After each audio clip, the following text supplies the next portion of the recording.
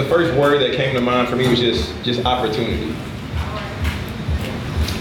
Man, because like I think just thinking back just in my life, there have been many times and many situations to where I always would just blame somebody else for me coming up short.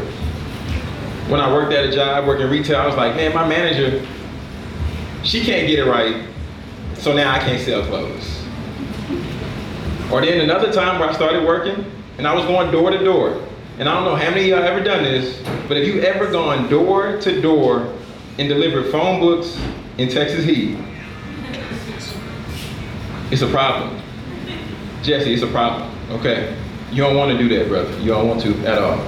But then ultimately just going through that phase and going through that different part of my life, then I began to realize that, John, now it's 2020.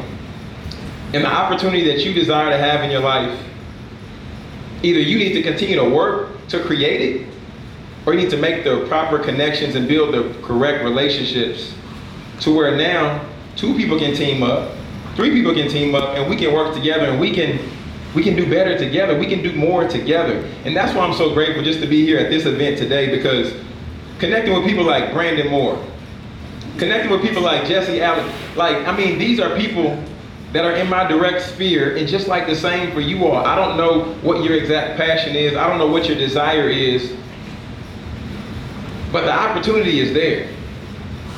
And then when we get so caught up comparing ourselves to other people, anybody?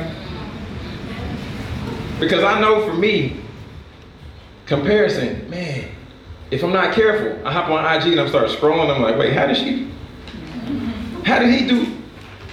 Wait, why did Brandon Moore get the feature? Why can't I get the feature? Y'all know what I'm saying? Because it's so easy for us to get caught up. And then when that happens, then we take ourselves out the game of our own lives.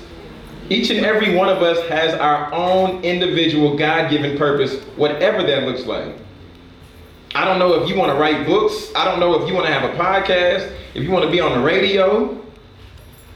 What's up, Lily? But whatever it is, y'all, when we stay focused and we double down on our own lane, then we create the opportunity that we desire to have.